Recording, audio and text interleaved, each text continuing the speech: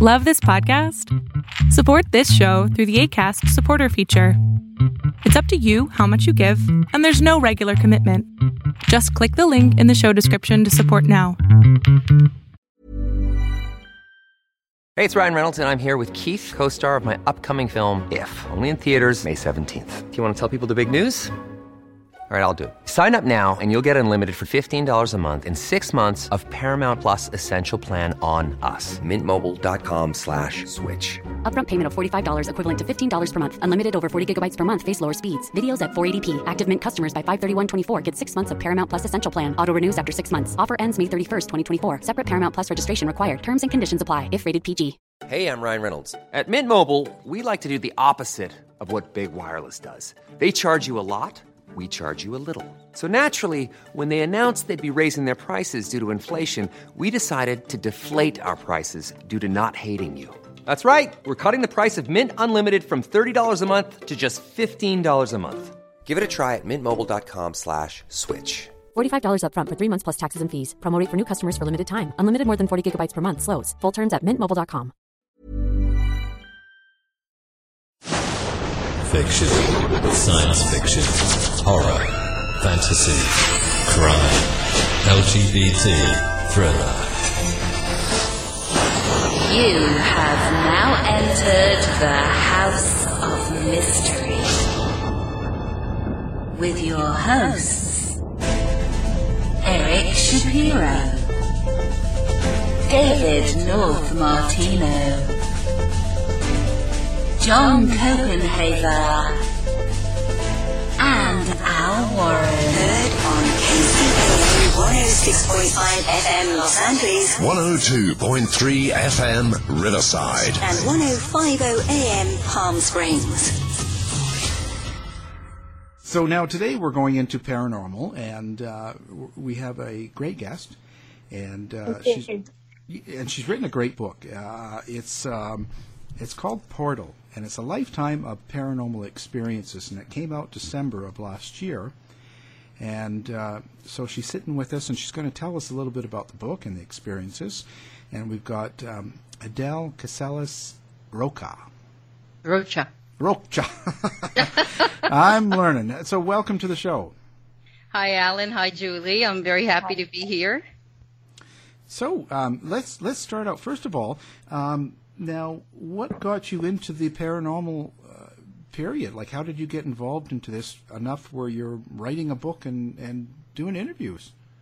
Well, Alan, that's a very long story, but, to try to make it as brief as possible, I was born in the 60s, and in the neighborhood that I lived in happened to be in the Philippines. I lived in a little town that is approximately about, I would say, 50 miles outside of Manila.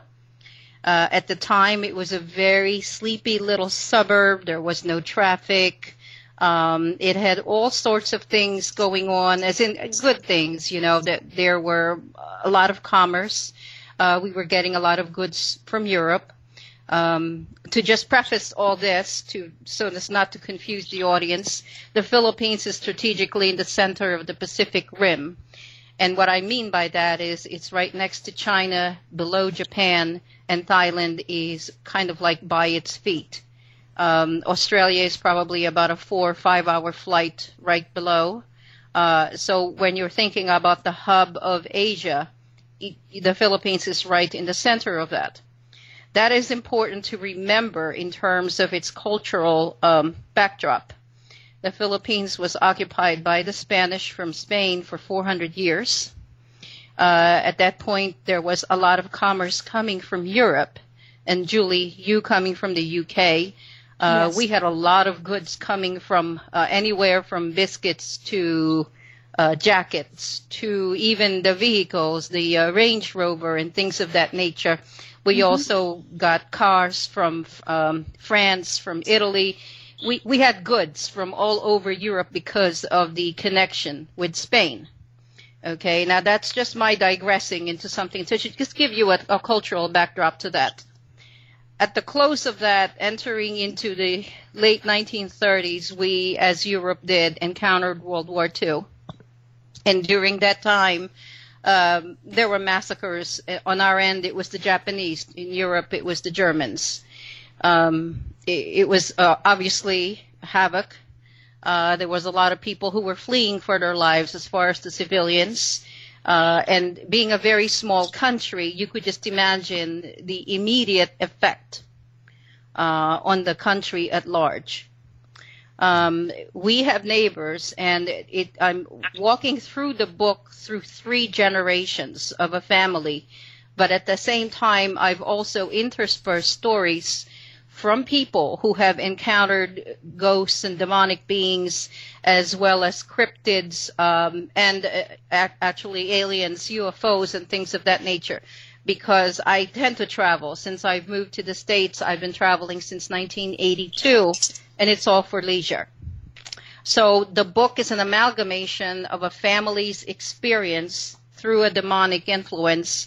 At the same time, also eyewitness reports of people that I've encountered through those years that I've traveled. I've, at this point, traveled through 26 different countries. So some of them, of course, is just a regular vacation. I really didn't get to talk to anyone about anything paranormal or ufologically bent. But for some of them, it became a very interesting, not just photographing, since I do travel photography, but also talking to the local people, which is the best way to really visit a foreign country. But my interest started because of the neighborhood that I was in.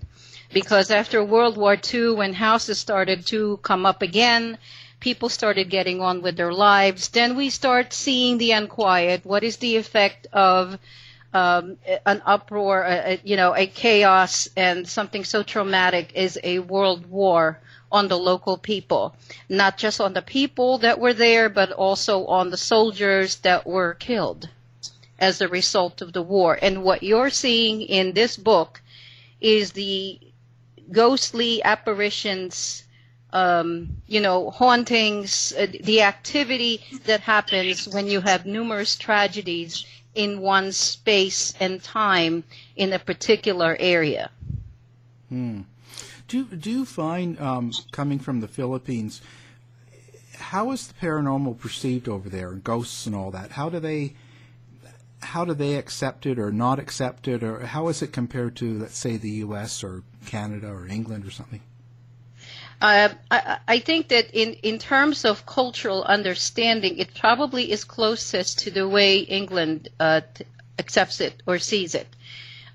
Because we're also an old country. For instance, the U.S. is only about 200 some odd years. I know it's been through a civil war, but it's never been through a war that is of such a large magnitude that it would lose millions of people. And so what happens is when you create havoc of such a scale that it is so evil, the aftermath never leaves you. And with the Filipino people, because they are 99.9% Roman Catholic, they accept the existence of ghosts. They accept because they see them. They encounter them a lot. In the houses they reside in, there are homes there that were built in the 1700s and were left standing, and, some were renovated, still lived in. People rarely move to different areas. So generations of families lived in the same house and have seen a lot of things. So they do accept it. They know it's real when they talk about demonic or ghostly influence. What they're not so accepting of is if it's something like, from a different planet, for example, a humanoid or an alien. That one is a little bit more different because they haven't had as many encounters of that, or at least their interpretation is not that it's alien. Their interpretation usually is that whatever it is, if it's bad, it's a, demonic infestation. If it's good, maybe it is an angel or even God. So Adele, the book's about really your family and your journey and your understanding of different cultures and beliefs and people's experiences. It is to an extent my family. It's also a lot of stories that come from me, from people that I have talked to and encountered just by being there at the right place and the right time. I think it's interesting that somehow when you are interested in something in particular, like attracts like, and so the people who have the same or similar experience are drawn to you because they know you will be more accepting of what they have to tell you. You're going to be less critical and more open about it. And they're seeking answers. They're seeking to understand that they're heard and that maybe there's an explanation for why, or whatever it is that they saw. And do you think that, I suppose, at what point in your journeys, in your travels, did you fully believe in the existence of the paranormal? And what elements of the paranormal did you first believe in? So, was your first early experiences and validations around ghost apparitions, or was it more about UFOs or Bigfoot, or where was your real kind of first anchoring into your belief system? Julie, I would have to say that because I have been exposed to ghosts and homes that are infested by demonic beings and, all of those things that we can't explain that are uncanny, it would have to be those first. The UFOs came later. I think I was about probably 13 or 14 years old. I was actually already here in the U.S. When a story came my way about an elderly woman who actually saw a UFO over the roof of their house. And because I was open already to the alternate reality theories and have an understanding that not everything we see, feel, or hear is the only reality, I was receptive to that. But I didn't really completely get immersed in ufology until I actually, probably about a couple of years before I joined MUFON. And what was your early experiences with UFOs that led you to believe that? I think that a lot of it, Julie, has to do with whether I wanted to believe that they were from another world, because I refused to. I cannot believe we're the only ones here.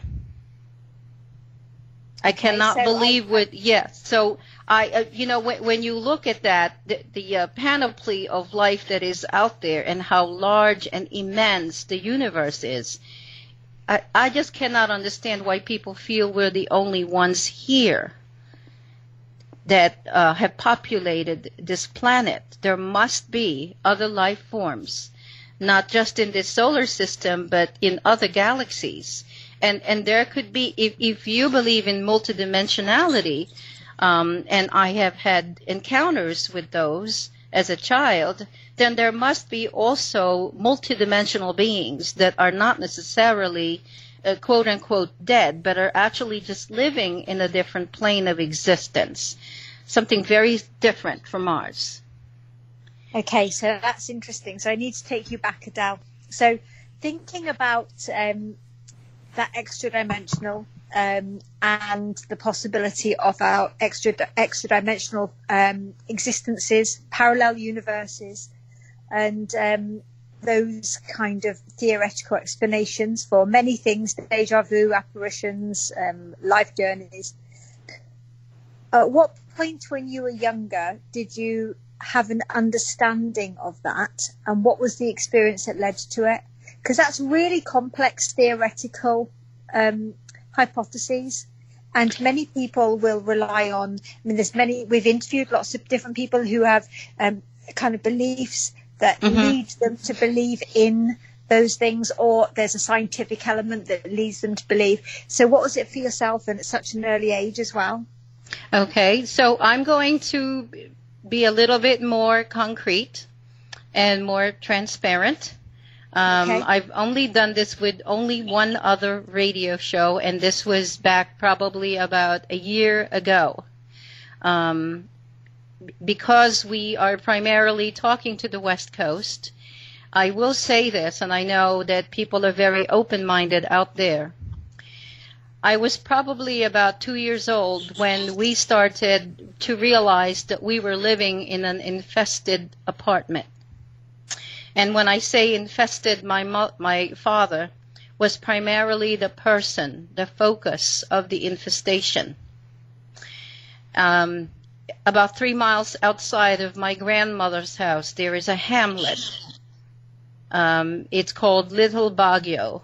Baguio, Baguio. It's kind of a tricky name to give. At the time in the 60s, Little Baguio was very much just your little byway. There was probably one grocery store. There was probably like a little corner store for gasoline, and that's about it. But what they did was they started building townhouse apartments, 2-floor dwellings, with the ground floor and the first floor. Yep. And there was one that was built, and there was probably, I would say, about 6 residences to 8 residences. Not to bore you, I'm trying to give you a setting and a backdrop. Yeah. Like I said, I tend to be long-winded. Behind the apartment is a creek. And there are sheltering trees that border the creek on both sides. And just a few yards away from that are the backs of these townhomes where they have huge windows that face out to the creek.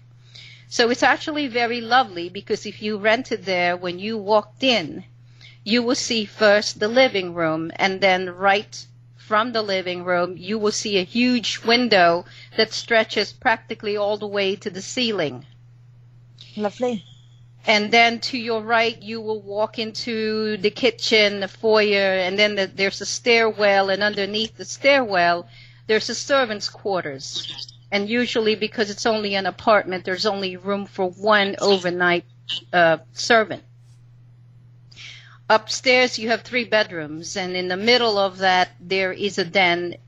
And my father was a writer. He did it full time, right out of college. On either side of him, one side was the nursery, the other side was the master bedroom. He was the focus of an infestation. At least that is my interpretation of it, although at some point I thought maybe it was a thought form, which would mean he manufactured it out of his own mind. But no one else believes that but me. So can you just explain to our UK listeners what you mean by infestation? Because that's not that's not a term that we would normally use here in the UK in paranormal. Okay. So when I talk about someone who is in the stages of possession, there's usually 3 phases of that, and I'm not an authority by any means. This is only through books that I have read. And please, I stand corrected. If you know better, please do tell me. My father was a very depressed man. He had been depressed for a while. No one really knows the nature of where that began. A lot of people felt that it began because of this being or this entity that kept visiting him at nightfall. It got to the point where it was influencing his mind, his mood, so that he became more progressively depressed. He got to the point where his writing was affected. He was writing a lot of poetry, and it turned very dark. So it started to permeate his mind, and he felt at some point it was trying to take his soul, and that if he went to sleep, it would take him. That to me is an infestation, because it's like it's affecting the lifestyle, it's affecting the thinking. It becomes an obsession, and then at some point it becomes an obsession, which is the next stage. He obsesses over the being. It becomes the focal point of his life, and then the last would be possession. Hopefully we never got to possession. I don't think we did. But during the time that he was in residence in the apartment, I was the infant next door. Okay. So, okay, I'm getting my head around this. Okay, Julie. So, So you would have been experiencing the dynamics in the family home around this possession. And at what age were you told about this as being an infestation or a possession, as opposed to dad's not well because he's got a mental health or a depressive episode? Or at what point were you introduced to that as a concept? It's interesting how it evolved, Julie, because I did not even know that he had passed away. Right. Okay. Months and several months into it, and you know from the book how he passed. Yes. He apparently would not be admitted to the Roman Catholic Church because the priest felt, because of the cause of his death, that he could not be interred there or viewed there, and he could not be buried on holy ground. This is just the idea, of the culture, because of the demonic influence, and that is what the priest called it. Who told me finally and sat down with me, I did not know until I was close to 4 years old.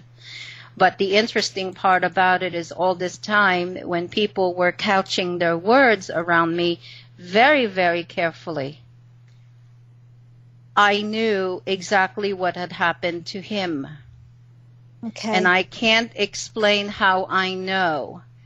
To this day, when I went into kindergarten, people would ask me, how come your father never picks you up from school? How come it's always your mother, your grandmother, your uncle, etc., etc.? And I would tell them the truth, that he slashed his wrists. I told them the truth.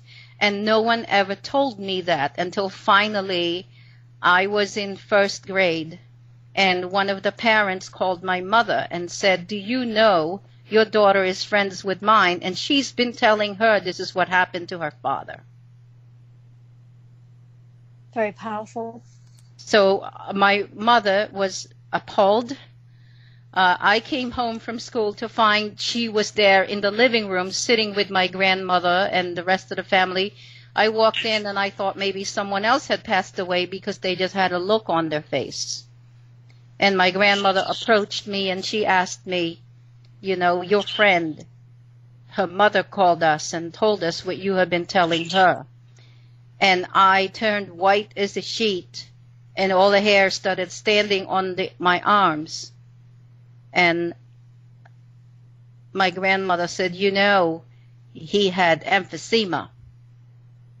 So they still did not tell me. Mm.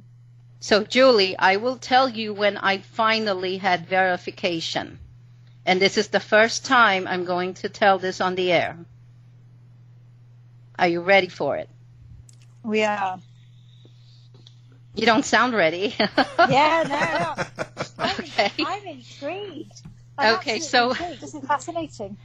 So, Julie, when I went to college and I stayed in the U.S., okay, we emigrated to the U.S. I went to the college, and then I think I was 17 at the time. My mother, who was still a widow, she had not remarried, she said, I think it's time to go home and visit. So we jumped on the plane, it was a 21-hour flight, but, overnights, and you know how that is. And then I get there, and my father's grandfather invites us for dinner. And this is the home they'd been living in, where the children were raised, where my father still has his bedroom. So we get there around, we eat late. Around 7 we were there. And my mother was with me, and my father's brother, who was very close to him at that point, was married, and his wife was there. I'd never met his wife before. So we were sitting in the huge dining area. There were 11 children. My father's family had 11 children. So picture this huge, long dining room, and the servants are running all over the place because they had not been told there was going to be guests for dinner, and they're over in the pantry and killing chickens and the whole mayhem. Meanwhile, my aunt-in-law, my father's brother's wife that I had not met, shut the door so we could have some privacy. And then we sat down at this huge table, and she proceeded to take out some photographs. Bear with me. Mm-hmm. As she is leaving through the photographs, she comes upon a piece of paper. And this is in the book. She takes the paper and puts it right in front of me, with my mother sitting on the one side, the grandfather sitting on the other, keenly watching my face. And she says, "Oh, by the way," she said, "I found your father's death certificate. Here it is. I think you should have it." Wow. I looked down on it, Julie, I'm telling you the truth. I am telling you the truth. I looked down on it, and it was exactly as I envisioned. How did you make sense of that? Okay, so let me tell you what happened in the next few seconds. After it all came together, that all those years since I was a young child I had known. We were sitting in a huge room. One side had all windows. They were all shut. They were shut because we didn't want the mosquitoes. We didn't want, whatever, flies. We were preparing for dinner. Suddenly, all the hairs on the back of my head started to stand. My arms, I was shivering. The room temperature plummeted. And then all the windows opened simultaneously, and about 1 million cockroaches assailed the room. Oh. So we all stood up, and the servants came in with brooms and fly swatters, trying to get rid. Hey, I'm Ryan Reynolds. Recently, I asked Mint Mobile's legal team if big wireless companies are allowed to raise prices due to inflation. They said yes. And then when I asked if raising prices technically violates those onerous 2-year contracts, they said, "What the f*** are you talking about, you insane Hollywood ass?" So to recap, we're cutting the price of Mint Unlimited from $30 a month to just $15 a month. Give it a try at mintmobile.com/switch. $45 up front for 3 months plus taxes and fees. Promo rate for new customers for limited time. Unlimited more than 40 gigabytes per month. Slows full terms at mintmobile.com. Hey, it's Ryan Reynolds, and I'm here with Keith, co-star of my upcoming film, If, only in theaters May 17th. Do you want to tell people the big news? All right, I'll do it. Sign up now and you'll get unlimited for $15 a month and 6 months of Paramount Plus Essential Plan on us. mintmobile.com/switch. Upfront payment of $45 equivalent to $15 per month. Unlimited over 40 gigabytes per month. Face lower speeds. Videos at 480p. Active Mint customers by 531.24 get 6 months of Paramount Plus Essential Plan. Auto renews after 6 months. Offer ends May 31st, 2024. Separate Paramount Plus registration required. Terms and conditions apply if rated PG. When you're ready to pop the question, the last thing you want to do is second-guess the ring. At BlueNile.com, you can design a one-of-a-kind ring with the ease and convenience of shopping online. Choose your diamond and setting. When you find the one, you'll get it delivered right to your door. Go to BlueNile.com and use promo code LISTEN to get $50 off your purchase of $500 or more. That's code LISTEN at BlueNile.com for $50 off your purchase. BlueNile.com, code LISTEN. Millions of people have lost weight with personalized plans from Noom. Like Evan, who can't stand salads and still lost 50 pounds. Salads generally for most people are the easy button, right? For me, that wasn't an option. I never really was a salad guy. That's just not who I am. But Noom worked for me. Get your personalized plan today at Noom.com. Real Noom user compensated to provide their story. In 4 weeks, the typical Noom user can expect to lose 1 to 2 pounds per week. Individual results may vary. Of whatever this was that just suddenly came in. That's horrid. And we were running up the stairs to the second floor to get away from them. They were swatting them, hitting them on the floor. Some of the food had already been brought out. It was still covered. They took the food away. And then suddenly, as fast as it began, they all disappeared. Just spontaneously disappeared. And what was the reaction of your family? Well, I had just met this woman, and she looked at me, and my mother said she didn't know. And the woman said, "I am so sorry." And she could not believe what was happening. And I had the epiphany of finally getting validation that all those years I knew. And my grandfather, he was clutching his chest like he was going to have a heart attack. So, a young age, all of those things have now happened. Mm-hmm. How did you still make sense of that? Because as a young person, that is, on the one hand, it's an amazing experience, and on the other hand, that's very scary. Oh, yes. So how did you, and with the support of your family, make sense of it for you to be able to then go further into your adolescence and explore more about the paranormal? I didn't have much family support. Right. And okay. it was one of those things, and the style of my family is to kind of sweep it under the rug. So my mother was like, should we just go out to eat? Like as if nothing happened. Should we just go out to eat because now the food might be spoiled and there's things on the, whatever, that were killed. Safe than bringing the food back, yeah. And I mean, I'm not making light of it by laughing, but that was the reaction. And my grandfather said, oh, and then we'll just come back for ice cream. So my uncle, was looking down at this letter, and he said, I can't believe that happened. He was the only one who actually articulated that, and I'm just looking at him because I'm taking it all in, Julie. I mean, what do you say? You'd be speechless. You just wouldn't understand it. You wouldn't. It would be so confusing. No. Part of me was like, I'm settled. Now I understand that it's true. But how did I know? I don't remember. Was there anything else around that time that made you feel that the reaction, the windows opening, the change of temperature? Did you feel like your dad was there? Sometimes I do believe that he is. I will tell you an instance when I think I was about maybe 6 at the time. I was in my grandmother's nursery because, after he passed away, my mother and I moved to my grandmother's house. And that house itself had a lot of spirits, and they're not positive. I was in the nursery alone, and all these things happen at nightfall. Okay, so, the light is protection, obviously, and a lot of noise is protection. At night, it's silent and it's dark. And I was sitting by the windowsill, and I could have sworn that right outside he was out there.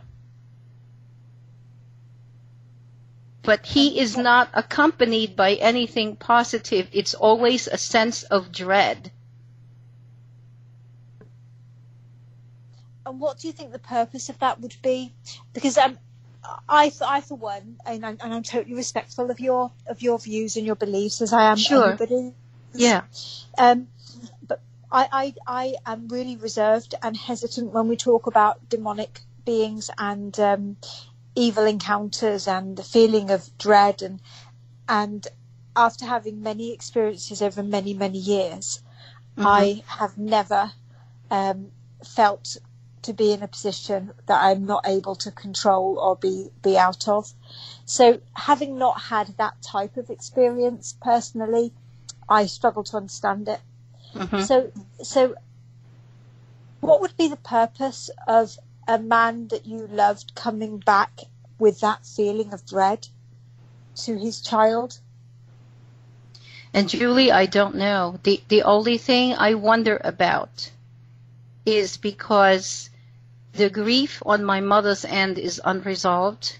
The family has never openly talked about him. It has always been swept under the rug. So I think part of it is he is asking, maybe, perhaps, to be recognized for what he had done. But he is also telling us that maybe he's not in a good place because of what he chose to do. That he gave in to whatever it was. That's the only thing I can think of. I mean, of course, I welcome other explanations. Have you thought of it? Because you've had so many different experiences. You know, this certainly this line of questioning is not to teach you to suck eggs, for want of a better phrase. You know this stuff, but it's about, I guess, what have you done to find out the questions and the answers to your questions? Because through life we find ourselves in situations that we just don't know the answer to, and we reach out to different people. And I'm a firm believer that we are put in situations that we need to be in, and we will find the person or the resolve that we need because we're meant to. So, what did you do about it to try and understand? Have you visited mediums? Have you explored that avenue? Have you had messages yourself? Well, Julie, I think that's a great question to ask, because I've done a myriad of things. Not so much necessarily connected to what happened to him per se, or why the things that happened to him, as opposed to the lesson that it brings forward to us about the afterlife and the struggle between good and evil. Because I personally encountered evil. I also then became privy to encountering good. And because now it's very, very clear to me, all those things that they, abstractly explain biblically, okay, with the archangels having a battle in heaven between good and evil, trying to capture souls and trying to, all these things that we talk about, Dante's Inferno, they've become very real to me, that there is, in fact, I believe, an actual battle that is being waged between good and evil, between forces that are not within our control. I believe that. And I believe that some people on the planet are more easily corrupted than others. I believe that some are strong enough to stand up to them, and some are not. It just so happened my father perhaps was not strong enough, and he was a good person. So does your belief system equate the battle of good and bad and in terms of biblical sense to every individual scenario? So to every instance? Because would it not be conceivable that I mean, if I looked at it in a totally different way, and forgive me, because again, I mean absolutely no malice whatsoever, but if we're thinking your father was troubled and he felt that actually things had come to a head and he wasn't able to control and live life in the way that he wanted to anymore, and so could not continue, would that have to be a battle between good and bad? Or is that just about somebody who's not able to cope in that moment? There's two different theories about that. Mm-hmm. And I was trained actually as a therapist.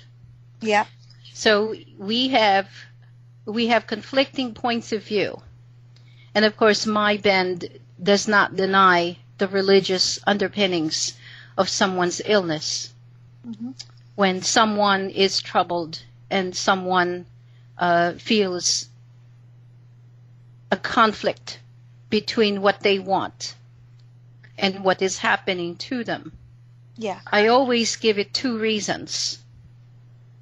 One is a spiritual challenge for them to be able to find the meaning in the message, to be able to reconcile why something, a situation, is producing stress and conflict.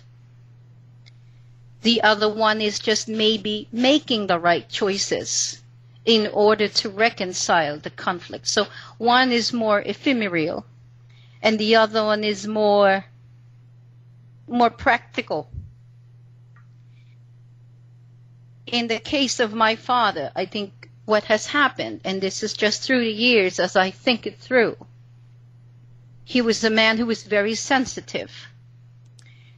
And as he was growing up, there were things that were impacting him as an individual that other people would shrug off. I was told he was just a very, very sensitive person and very introspective. But because of that, what impacted him, he internalized, and eventually he became depressed. And here's my theory. When you have a mood and you continue to have it for a number of years, a number of, several months, and I'm not talking just a passing sadness, I'm talking clinical depression, I think you draw energies to you that feed on that. Every time we fear something, if it's for a survival value and it's a real fear, like an imminent plane crash, that's fine. But when you're fearing something and the fear has become so obsessive, you're drawing negative energies to you. And in the same manner, when you're joyful and you see the bounty and you see the glass is always half full as opposed to half empty, you draw positive energies to you. And it's all intention because we're in a field. We send energy out there. And the energy we send draws back to us the energy we want. Like, I want you to ask these questions, and now you're asking them, Julie. Because I sent the energy. And Alan contacted me. I mean, there are some things, of course, it was just an email, etc., but there's nothing coincidental, you see. That's my belief. It's that, if we put that in very much layman's terms and back to basics, it's smile and the world will smile with you. Right. And if you don't, it won't. And I think, so trying to understand from those early days, you've had this experience, you've understood that you've got it. There's been some sort of communication that's helped you understand your father's passing without you being told that formally in the physical sense. Yes. How did you then progress that? Have you thought about progressing that as a gift, so you were able to communicate at some level with something to understand that, or was Go on. Sorry. Well, I would say that it made me more open to things like astral projection. Okay. It made me more open to try to think about how to connect with spirits. And I don't mean in a Ouija board or anything like that. I was even reading about remote viewing and things of that nature. Things a normal teenager would not be reading about. And because I sent out that intention and that energy, of course, there were people along the way that came. I mean, I did meet a few mediums. I actually even met a medium who did past life readings. And I'm a proponent of reincarnation. I'm not embarrassed to say that. I do believe we've been here for a lot of times. And when someone is afraid to pass away, I think you've been through this. You just don't remember. And then you'll be back again. So I delved in that as a teenager. I looked through all these different books. A lot of books have passed my way for me to give meaning and understanding. And I have some very, very vivid dreams. And in some of those, I have connected with quite a few people who have passed. I have no proof, of course. I mean, it could just be my wishful thinking. It could just be, it is a dream. No one can really explain. Do you feel that your experiences and your collection of other people's experiences have informed your belief system now, or do you think your belief system has always been as it is? No, it's evolved. It's evolved according to the people that I've met. It shaped it.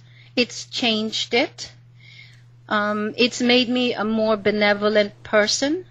It's actually made me very positive. And I think, at the end of the day, I always think to myself, but everything is all right because the universe takes care of it.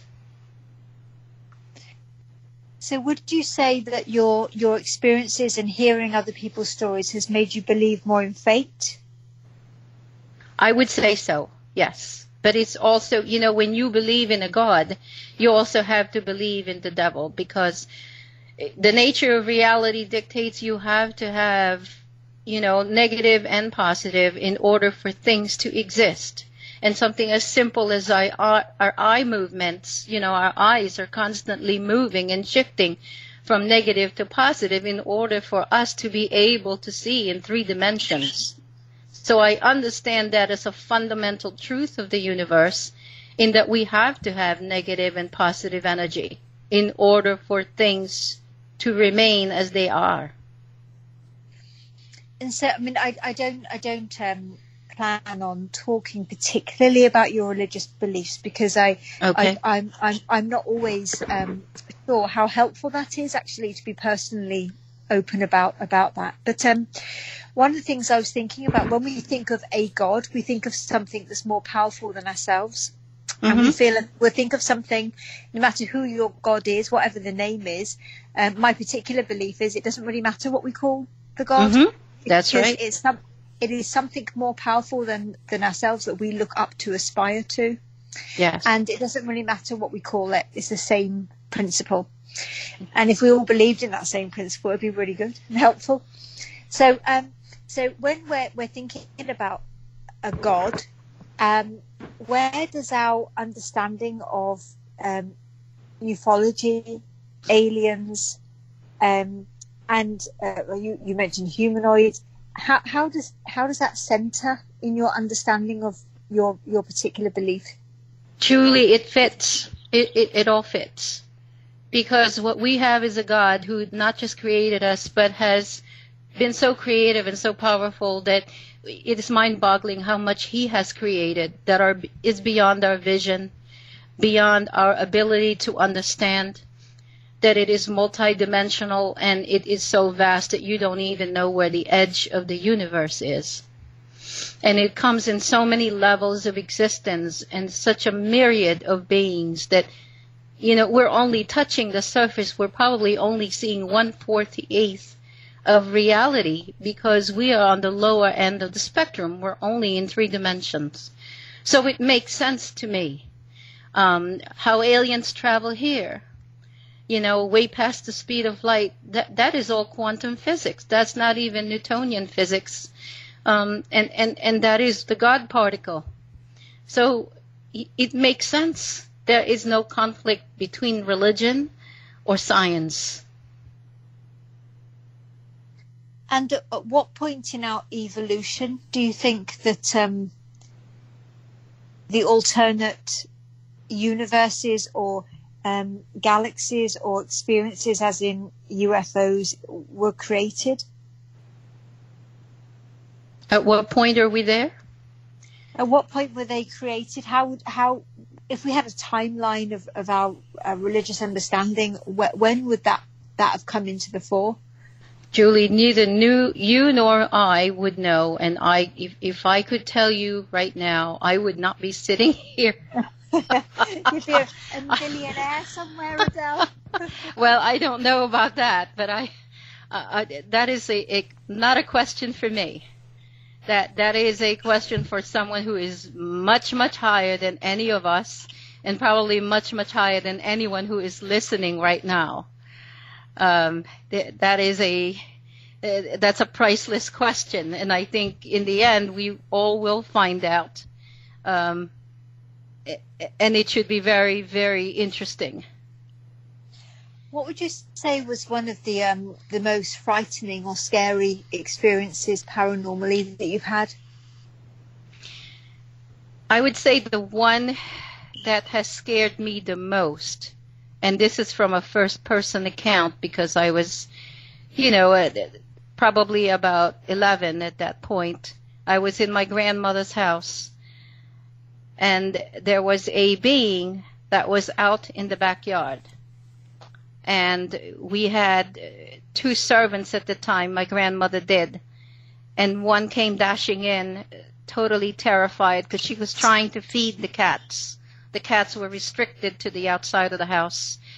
And what she saw was something that I will never forget.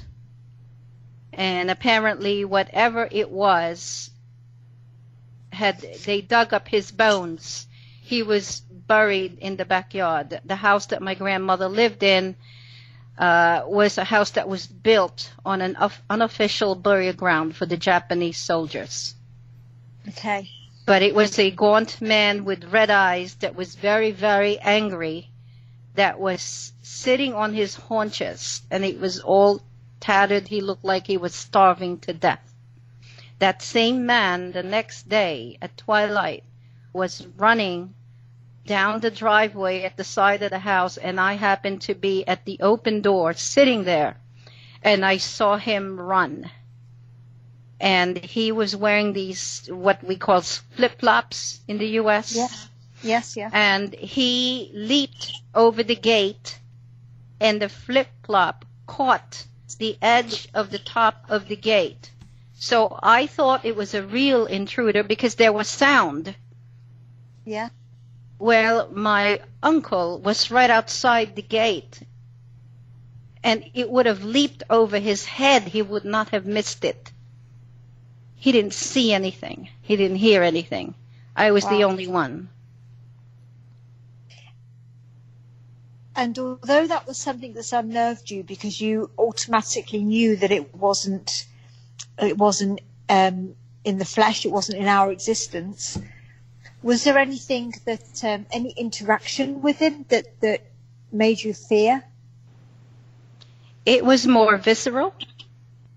I mean, I knew that it was not of this world. I was taken aback that it actually was able to make a sound because the slipper hit the gate.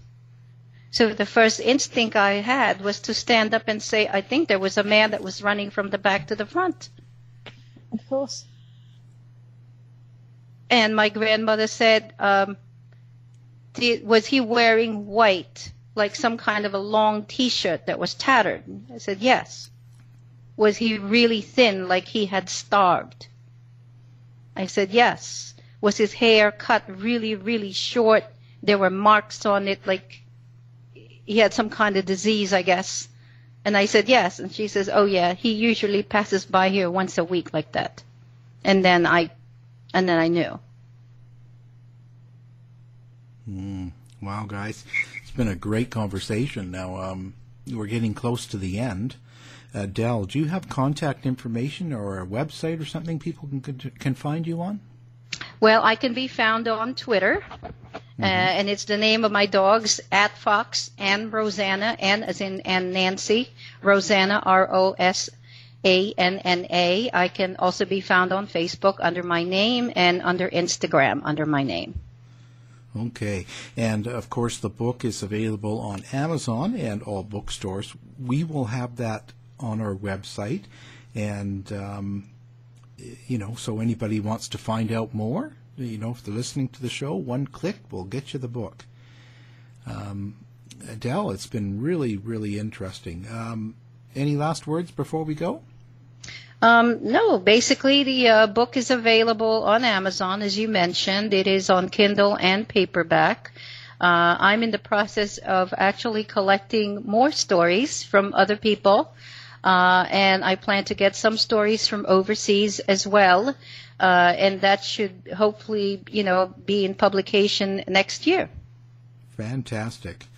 Again, the book we're talking about is Portal. It's a lifetime of paranormal experiences. And like I said, it's right on our website, one click. Thanks again, Adele. Thank you. Thanks, Adele. To find out more about our show, guests, or to listen to past shows from our archive, please go to www.houseofmysteryradio.com. Show's over for now. Was it as good for you as it was for me? Well, good night. This has been a production of Something Weird Media. I'll be back. Even when we're on a budget, we still deserve nice things. Quince is a place to scoop up stunning high-end goods for 50 to 80% less than similar brands. They have buttery soft cashmere sweaters starting at $50, luxurious Italian leather bags, and so much more. Plus, Quince only works with factories that use safe, ethical, and responsible manufacturing. Get the high-end goods you'll love without the high price tag with Quince. Go to quince.com/style for free shipping and 365-day returns. You've been listening to the House of Mystery radio show. To find out more about our guests, hosts, or shows, go to www.houseofmystery.com. Show's over for now. Was it as good for you as it was for me? Well, good night. This has been a production of Something Weird Media. I'll be back.